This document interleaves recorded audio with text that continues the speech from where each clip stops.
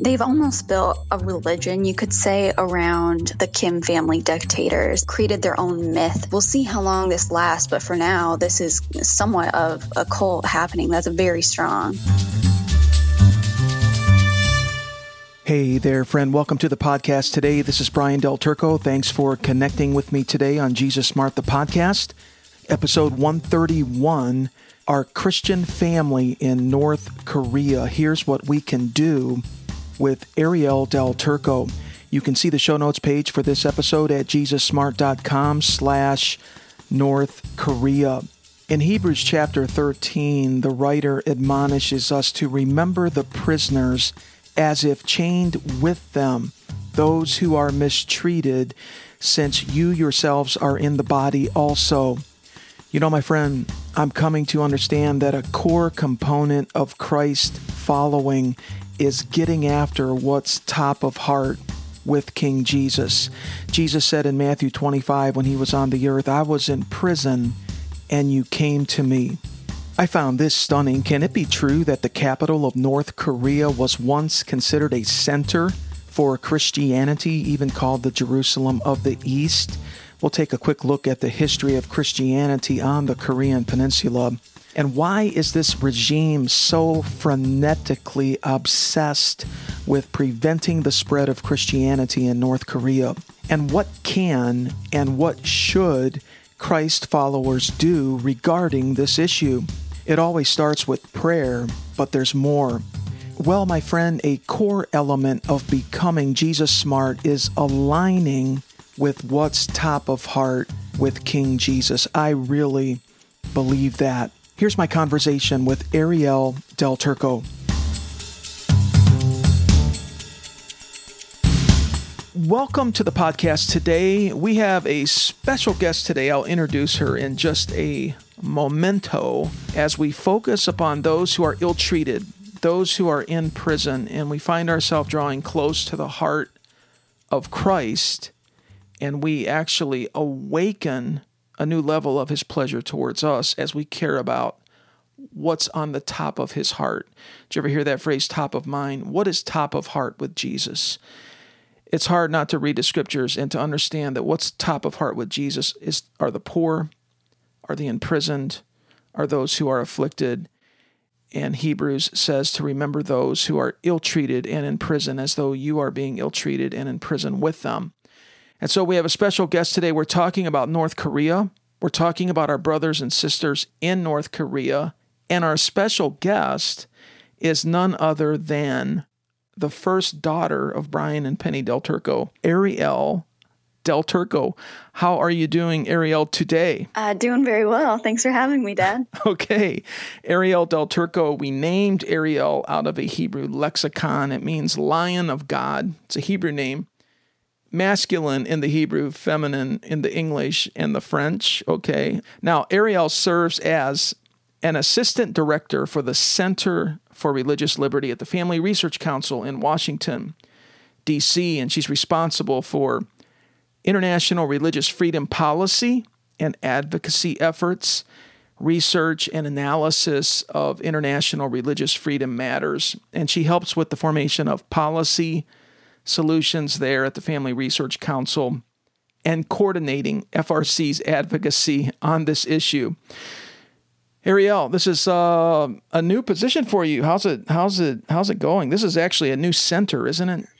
It's not exactly new, but our international religious freedom efforts are really ramping up. So that is somewhat new to FRC, and I'm excited to be on the very cusp of it, helping it form and helping shape people's understanding about the many critical issues that are happening around the world as it relates to religious freedom. Okay, the cusp. Nice word. On the cusp, on the leading edge of it there at FRC.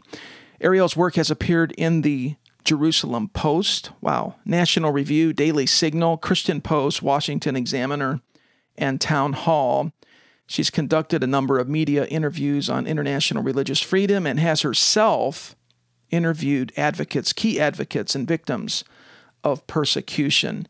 What was that one event you had recently there, Ari, that you put together with the Iranian young women? That was very powerful. Could you just share with us a snippet of that of that event there? Yeah, it was called Stories from Iran, and we had 3 victims of religious persecution from Iran come to FRC in Washington, D.C. to share their story. And it's really amazing to see how strong their faith was, even though back in their home countries, they were threatened routinely with prison. They had all spent time in prison. And for one of the ladies, her family was still working through the appeal system, just being harassed by the Iranian regime there. But even in the midst of that, their faith was incredibly strong. I found them to be very inspiring. So if people are interested in that, they should definitely go check it out. It's called Stories from Iran. And if you search that with Family Research Council, you should be able to find it. Good. Stories from Iran. And I also did a special little mini episode on Jesus Smart, the podcast, on these young women, and actually lifted an audio excerpt from that particular event. And I'll drop that link to that episode on the show notes page. By the way, the show notes page for this episode is going to be jesussmart.com/North Korea. Now, Ariel, if I can say, what you're going to find, Ariel, is that after this interview on Jesus Smart, even though you're already on these media outlets and writing for these various periodicals, after this interview, your media footprint is going to expand to insane levels, okay, because of the audience on this podcast. Okay, that's good to know. I'm prepared for it. I'm ready. It's happened with other guests. Okay. Now I was just looking at the metrics today. I'm kind of kidding here a little bit, but I was looking at the metrics today, and of course, the United States is always the largest consumer of podcasts in the world. But just in the month of May, Ariel, in this order, and this is not all of them, but we've had listenership in India, Germany, the UK, Australia, Canada, Ukraine, as well as other nations, the Philippines, Vietnam, Singapore, New Zealand, and even South Korea, the country just on the Korean Peninsula, just south of North Korea. So there you go, Ari. There's the digital footprint that's going out there. It's pretty good. Ariel holds a bachelor's degree in politics and history from Regent University. Ari, can I ask, I just want to make sure, is that a earned Bachelor of Arts or an honorary Bachelor of Arts degree? It's earned. I definitely spent my time there working for that. Blood, sweat, and tears and coffee stains. She earned the bachelor's degree. And I just wanted to make sure. And she's currently pursuing a master's degree. Go, Ariel, go. Now, if I could also share this before we get into the content today. All right. In God's providence, just to use that word, right? And election. You like those words, Ari? Those theological terms, providence, election. All that Ariel is doing right now has flowed from an inflection point in time when Penny, my wife, walked into a class that I was teaching. You've heard this story, right, Ari? Many times. Okay. And I was a young man. I was just about my father's business, okay? But when she walked in, whatever anointing and blessing I had on my teaching that day, I somehow was able to recover by the end of the class. And I know it's cliche, but the rest is history. Now, we actually have 4 daughters, and I've learned to surf the estrogen waves, okay? Nothing scares me out there. I have 4 daughters. That's just the way it's rolling right now. So there we go. But we're proud of you, Ari, and we're really pleased with the work that you're doing. You're doing a great job. Now, let me share this scripture verse in Hebrews chapter 13, verse 3. Remember the prisoners as if chained with them, those who are mistreated, since you yourselves are in the body also. Were things always this way in North Korea? North Korea really stands apart as just the worst violator of religious freedom in the world.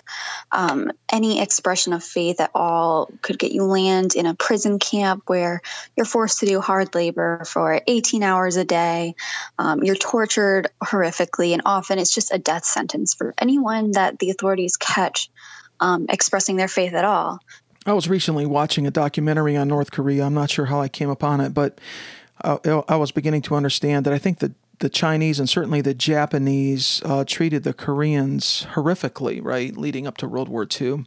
They have quite a background of being traumatized. But I do know that even the Korean War looms very heavily in the minds of North Koreans. There are 3 main enemies, or so the North Korean regime says, is Japan, South Korea, and the United States. And the worst of these in their minds is the United States. Yeah. So history really does loom heavy there, and it has a real impact even on their own people today. Yeah, there was a great persecution by the Japanese in the decades leading up to World War II, I believe. What was the name, the grandfather of the current leader, when he came in with communism and there was a communist revolution, and the northern part of the Korean Peninsula, went with that revolution. What was his name again? Kim Il-sung. Yes, the grandfather. So yes, I understand this isn't their background. And of course, now there's I think 3 successive leaders. There was a grandfather, a father, and now the current leader who's only in his 30s. This is sort of like a family dynasty, isn't it? Almost like a family cult. Yeah, it's exactly that. They've almost built a religion, you could say, around the Kim family dictators. It was Kim Il-sung, the grandfather who founded North Korea, and then his son Kim Jong-il, and now it's Kim Jong-un. They really have created their own myth, and they even say that it's like the blood of Mount Paektu, like this mountain in North Korea, that it's supposed to be mystical, that gives them their authority to rule. So we'll see how long this lasts, but for now, this is somewhat of a cult happening that's very strong.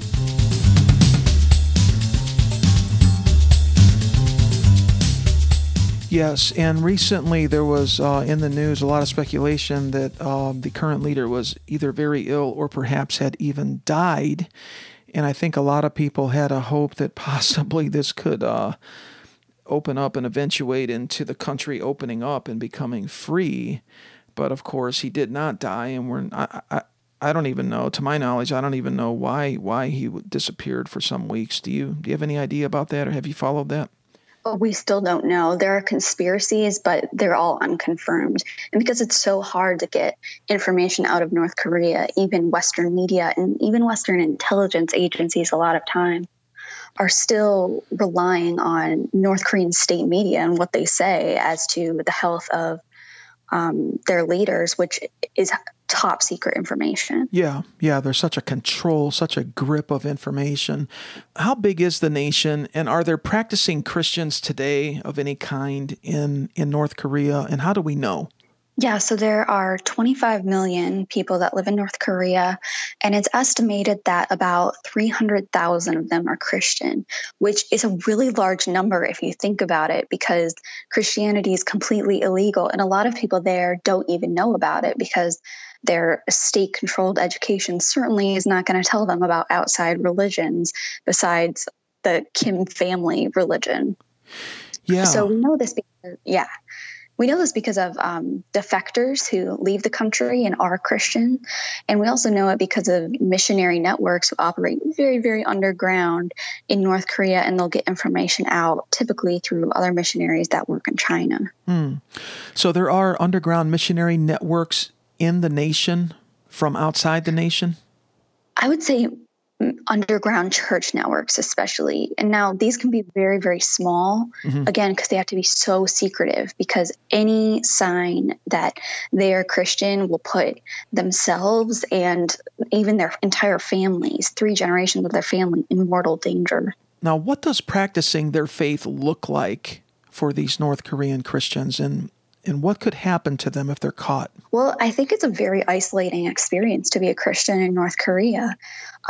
There's really a culture in North Korea that the government has fostered. They will tell on each other to the authorities, that they will report each other just at the tip of a hat, just out of nothing. So a lot of times Christians in North Korea will have to hide their faith even from their own children, for fear that their children will tell their teachers or let something slip at school, and then the whole family will be in danger. So I think the main way to describe being a Christian in North Korea is very isolated. And of course, they can't gather in churches like we would, or even in house churches like you would see in a lot of places. Their gatherings, if they have any, are typically just 2 or 3 other people from their immediate family. So this is very, very underground, really underground, like no other place on earth. And again, the scripture in Hebrews 13:3 to us, remember the prisoners as if chained with them, those who are mistreated, since you yourselves are in the body also. See, I think the writer of Hebrews is saying this is about ecclesiology, or about the theology of the body of Christ. We are to identify with them to such an extent that it's as if we are chained with them, as if we are being mistreated.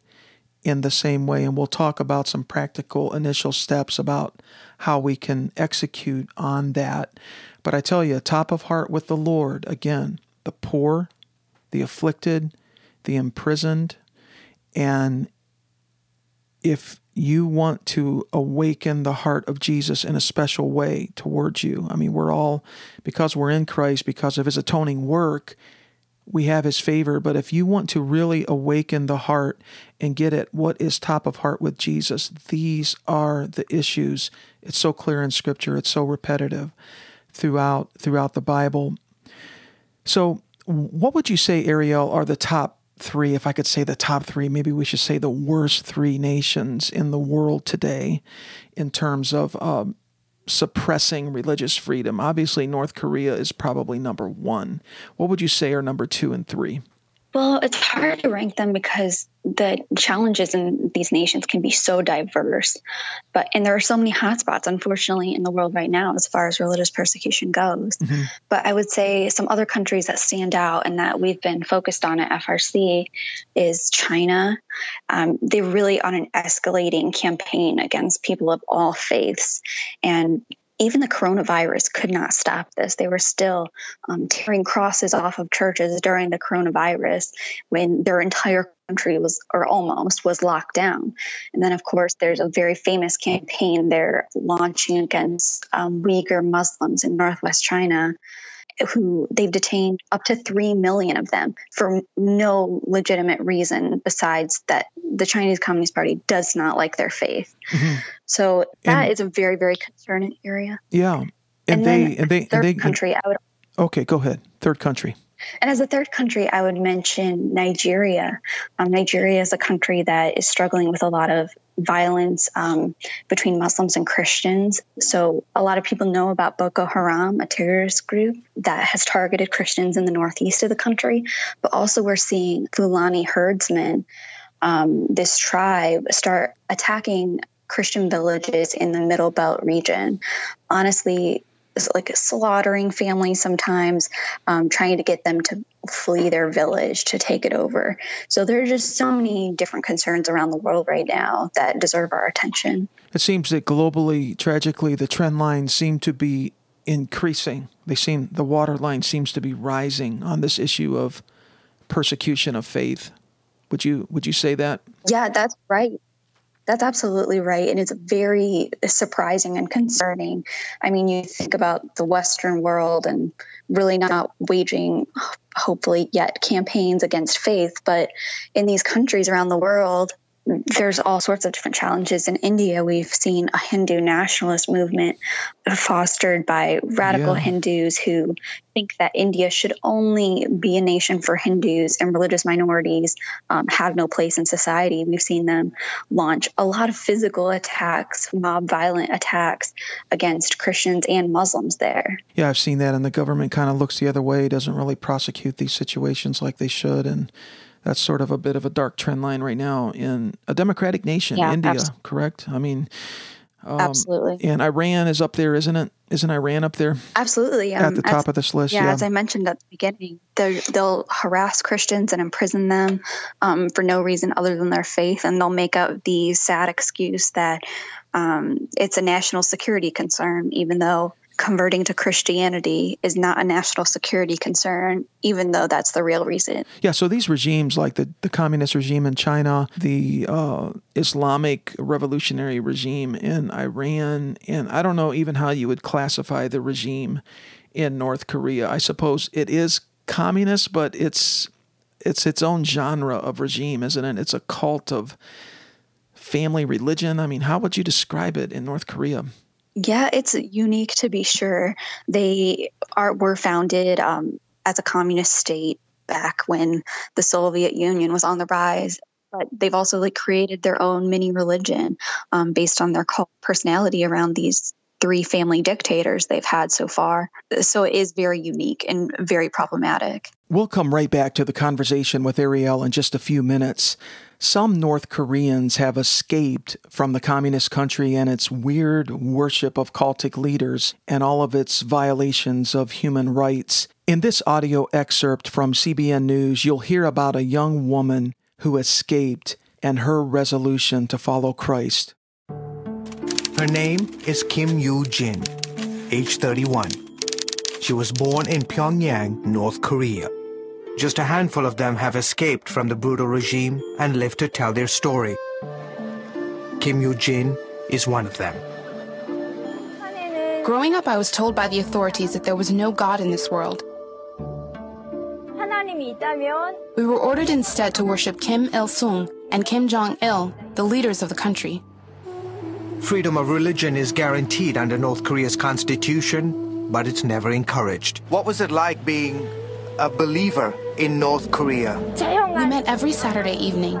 My family gathered in the back room of our small apartment. We had to be very quiet. We whispered when we prayed, sang songs, or read the Bible. We often covered our heads to muffle the noise. Growing up, she heard stories of how her city, Pyongyang, was once known as the Jerusalem of the East. In 1945, 13% of the population was Christian. The city was the center of Christianity on the Korean peninsula. Half a century later, Kim's faith made her a target. My parents often asked me to stay outside the apartment on Saturdays to make sure no one was coming while the family prayed inside. We couldn't allow anyone to know what was going on. Over time, the meetings grew to include a few friends and extended family. We had one Bible in the house. My grandmother, who was a believer from the Japanese imperial times, had a Chinese Bible. She translated the Bible by hand into the Korean language on pieces of paper. That's how we read the Bible. We found strength in those pages.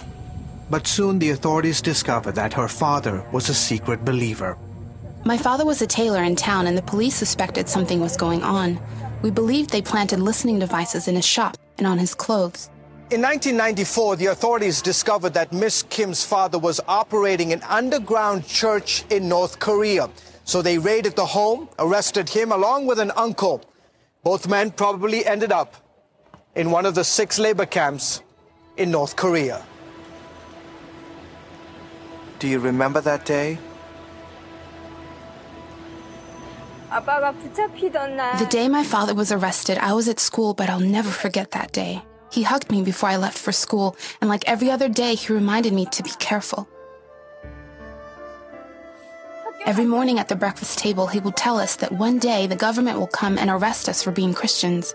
He warned us of the price we would someday pay for our faith. I remember him saying often that even if I face death, I will follow Jesus. Some 200,000 prisoners are being held in political prison camps in North Korea. An estimated 30,000 of them are Christians. The regime is routinely cited for human rights violations. Won Jae-chun is a professor of law in South Korea. They were treated as a criminals, and especially like a terrorist, and they are prosecuted based on national security crime of North Korea. This video, obtained by CBN News, reportedly shows the execution of North Korean Christians.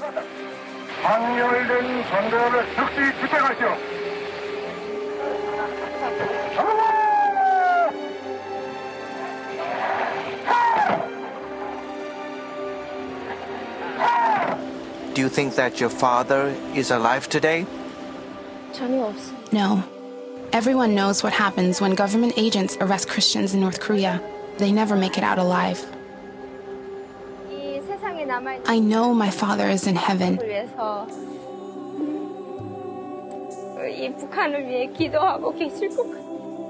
And he's praying for North Korea and my family. Kim's mother, grandmother, and siblings managed to escape that day to the mountains. In 2005, with the help of a Chinese pastor, she crossed the Tumen River and defected to China. Her family followed months later. It was a difficult decision. I knew that if I got caught, I'd be arrested and sent to a prison camp. But my family defected because we were being persecuted in North Korea for our faith. Today she's married and has a baby boy. I am very proud of what she did. Her family has gone through a lot over the years. She's a hero in my eyes. Kim is quick to brush aside those compliments, instead giving honor to the man who laid down his life. I grew up in a land where they said there was no God. But my father told me otherwise. He loved Christ, and for that, he died. She has a dream to one day go back to Pyongyang and share about this love with the people of North Korea. George Thomas, CBN News, Seoul, South Korea. You can see this video interview on the show notes page at jesussmart.com/North Korea. Here's the balance of my interview with Ariel Del Turco. Can it be true that the capital of North Korea was once a center for Christianity in its history and was called the Jerusalem of the East? Is that possible? Yeah, that's absolutely true. In the early 1900s, there was actually a revival in Pyongyang, which is now the capital of North Korea. And it was known as the Jerusalem of the East because there was such a revival of Christianity there. That's amazing. And of course, that was brought to an end when Kim Il-sung took control and eliminated religion. But there's a history of Christianity in North Korea. And I think that's a really good sign that it can flourish again. Wow, an amazing heritage, an amazing root there. And we know that South Korea, there's a strong influence of Christianity in South Korea, is there not? Yeah, and actually a lot of South Korean missionaries work along the Chinese border with North Korea. So they're in China, but right next to North Korea. There was actually a movement when in the 1990s, there was a huge famine in North Korea, and a lot of North Koreans came across the border in search of food. Mm-hmm. And they would find South Korean missionaries who helped them, but also shared the gospel with them. So a lot of the Christians that are in North Korea today became Christian in the 1990s when they crossed the border and encountered Christians in China. So there is quite a legacy there. It's going to be interesting to see what happens here because I know that the South Korean church may be the most powerful praying church on the planet, possibly. They're going to be in the top 3 in my mind. There's so much prayer going on from those South Korean Christians, and it's just, the line of demarcation there spiritually between North and South. It's going to be interesting to see how the future may unfold with that kind of prayer going on. Very interesting. Whether it's communist or whether it's Islamic or whether it's this weird hybrid, it seems to me would be a word I would use in North Korea. These regimes are so obsessed with preventing the spread of Christianity. And why is that? Is it because they understand that the spread of Christianity is threatening to whether it's communism or certainly Islam and even this weird hybrid expression in North Korea? Oh, these regimes absolutely feel threatened by Christianity, and the reasons can be different. So in Iran, the reason that they feel threatened by Christianity is because they classify themselves as an Islamic republic. So they have mass conversions to Christianity. That is a threat to the nature of the regime as it currently is. And in North Korea, similarly, they cannot tolerate any worship to a higher authority other than these dictators, because if people can think for themselves, they may disagree with the dictators. And also another fact North Korean authorities think about a lot is that Christianity played a significant role in Eastern Europe when communism fell in Eastern Europe. So they know that. And they don't want anything like that to threaten their authority in North Korea. Yeah, Christianity tends to lift the dignity of the individual. It awakens aspirations for freedom, right? And we know that the history of Christianity, that's what it's done. It's elicited freedom, the rise of the nation state, individual freedom, individual rights, inalienable rights in the American tradition. These rights come from God and not from man. And the North Korean leaders would certainly see that as an immense threat to them. Now, you wrote a piece for Real Clear Religion arguing that whatever happens in North Korea, guaranteeing religious freedom ought to be something that other countries demand. Yeah, so that piece was published just a few weeks ago when the world was still wondering whether Kim Jong-un was alive and if he would live to still lead North Korea. Okay. So there was a lot of change or not change as much as hope for change. I just wanted to clarify that whatever happens in North Korea, whatever shift of leaders there are, the negotiations that Western leaders would certainly try to have with a new North Korean leader, human rights needs to be a priority. And that still remains the case, even with Kim Jong-un in power. When we interact, and we, the United States, have few diplomatic interactions with North Korea. But when we do try to make deals with them, we need to be focusing on their human rights situation, not just their nuclear program, which we also rightly consider a threat. Yes, and so educate me, what are we seeing right now in the negotiations that we've had so far with North Korea, like from a United States perspective, to eliminate their nuclear threat? Are human rights on the table at all? So far, we've not really seen a hint that human rights are on the table. And it's understandable why these negotiators would be so hesitant to raise this issue, because they're already trying to make complex negotiations with a really hostile regime over their nuclear program. I think a lot of people don't want to add human rights to the mix, but the situation there is so terrible.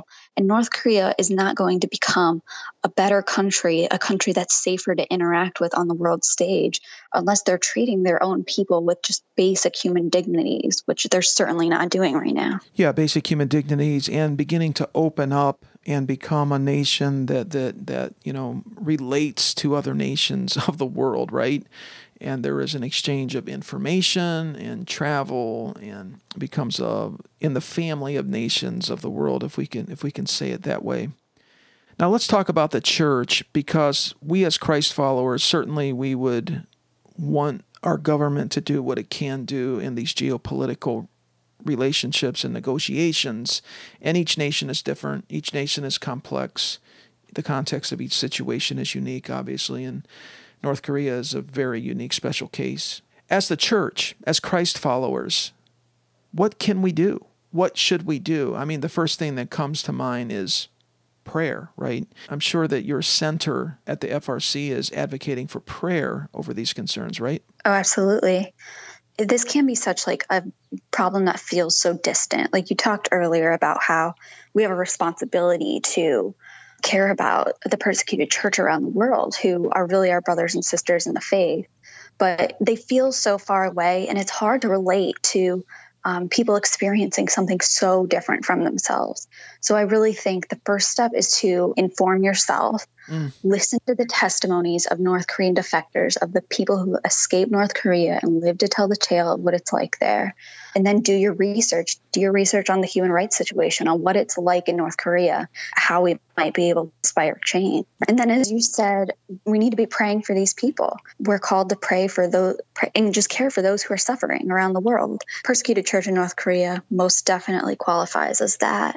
But then also on a personal level, we should be praying and asking the Lord, what would you like me to do about the situation of this problem that I've learned about that seems insurmountable? What can I do?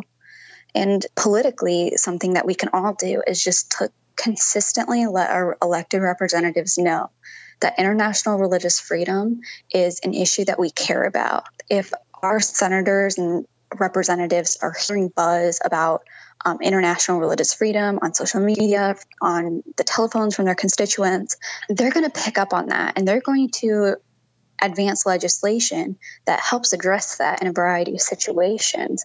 But if their constituents aren't excited about it, they feel less inclined to move on something that no one cares about. So there are a lot of ways that even on a personal level, we can be moving to advance religious freedom. Yes. And so it starts with becoming aware, right? And maybe even helping others to become aware. And as Christians, not just being like America-centric, or if you live in the UK, just UK-centric, or, if you live in Germany, just Germany-centric, but having a global vision as a Christ follower, and remembering our brothers and sisters in Christ around the world in these various international contexts as if we were with them. And so we're becoming aware of their situation, right? We're praying for them. We're helping others to become aware. Would you see that there's even a role, Ariel, to even help church leaders become aware, maybe to bring resources to their attention or point them in a direction where they too can become aware, and then we could leverage our influence through church leaders who would then influence their congregations?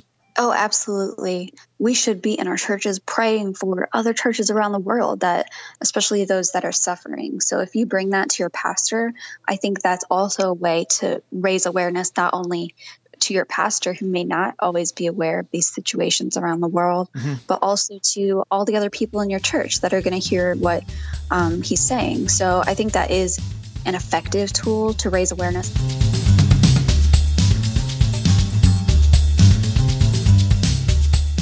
Ariel, I imagine that we have this megaphone in our hands today called social media and the web, right? And we can communicate with people and leverage our voice through social media.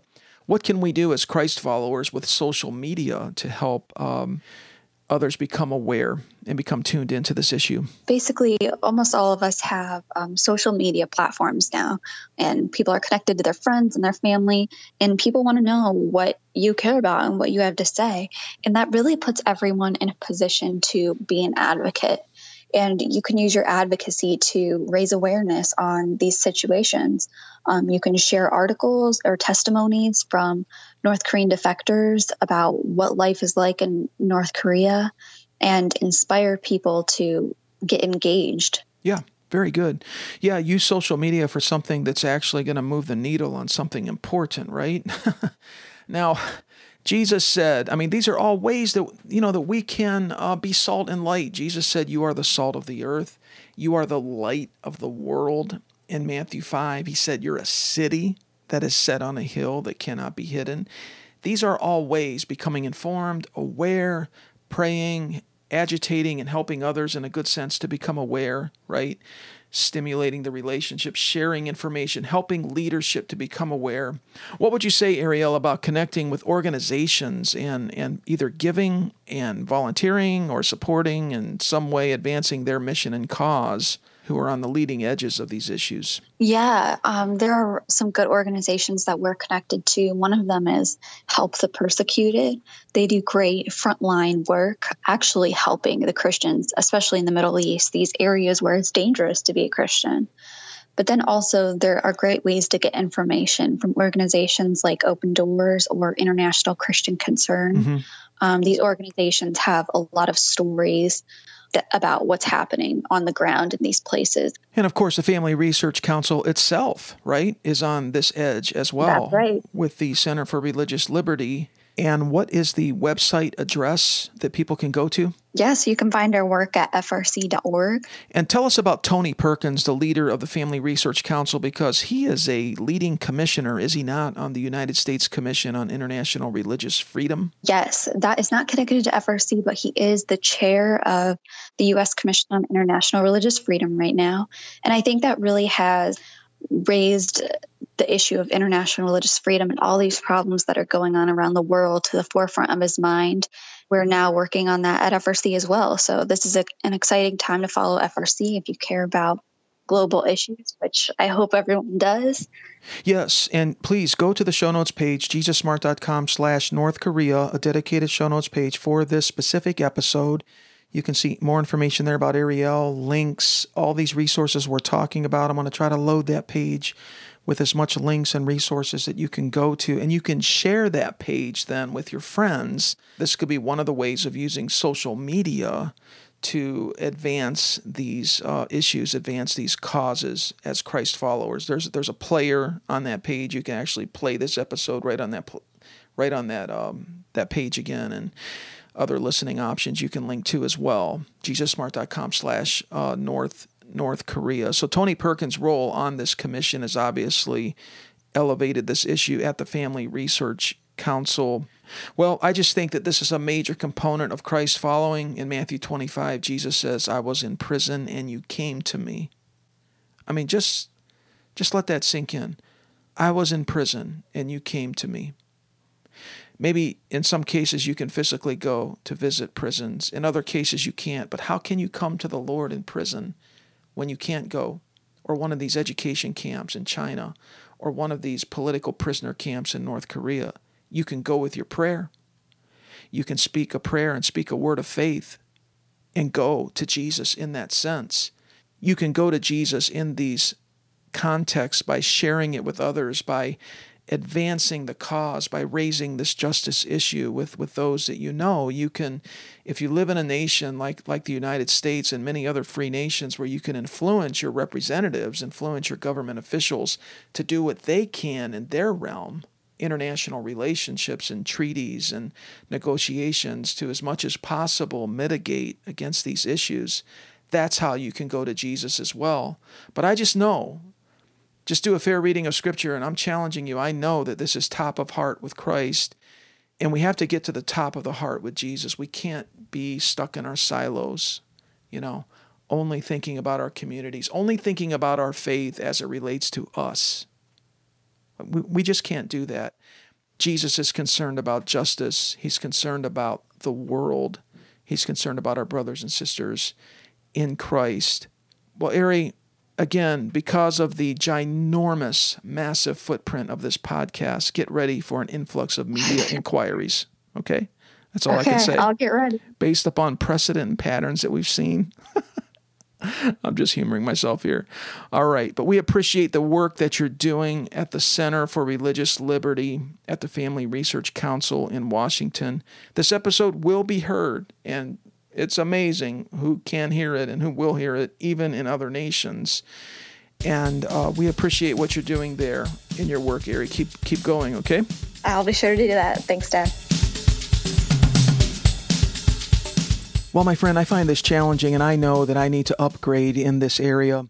I think it will take a bit of time to really build into the fabric of my Christ-following experience this really core element of what it means to be a Christ follower, and that is identifying with the Christian family around the world, identifying with our brothers and sisters in Christ who are being ill-treated, and following the admonition of Hebrews 13 and also what Jesus said in Matthew 25. One of the best things you and I can do right now is to begin to talk with others about this and take some immediate action steps on this issue, even baby steps. I'm talking about like today, this week. It's a core component of Christ following and top of heart with King Jesus. So what can you do? You can share the show notes page for this episode with all of the resources and links provided there to your friends, to people that you know. Go ahead and share it with them. JesusSmart.com/North Korea.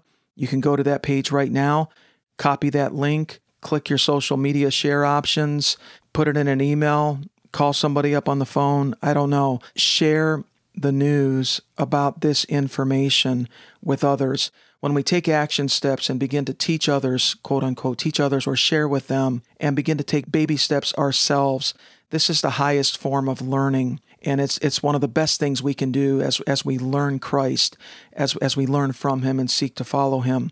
So again, that show notes page will have links and resources, including the video of the audio excerpt from the interview with the young North Korean woman who escaped with CBN News.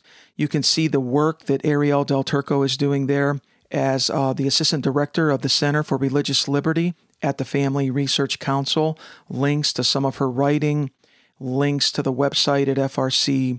There will also be other organizations mentioned on that show notes page, and we'll include the scriptures highlighted in today's episode. Please go there. Let's make this a real opportunity to connect and to create a mini movement. To learn more about the podcast, go to JesusSmart.com. When you rate, review, and subscribe wherever you listen to podcasts, it helps to push it out to more people and introduces the podcast to them to see if it's a good fit for them. Always share with your friends. This is the best way to spread the news about quality content that you come across. There's an option on the website to subscribe to a free e-letter, which goes out nearly weekly. We seek to curate their next level elements to develop as a Christ follower and as an apprentice of his kingdom. We are in a new era, my friend. This is a new season, the balance of 2020 and moving forward. More and more kingdom emphasis will come into the body of Christ. This is a great opportunity right now for all of us to reset and to upgrade. And I hope that you'll find this e-letter can be a resource among other resources that you pull on to help you do that. Well, Jesus is brilliant. He knows how this life works best. The future belongs to him. We can start living right now in the light, life, and power of the horizon that's before us, and that's the new heavens and the new earth that's on the way. Talk soon.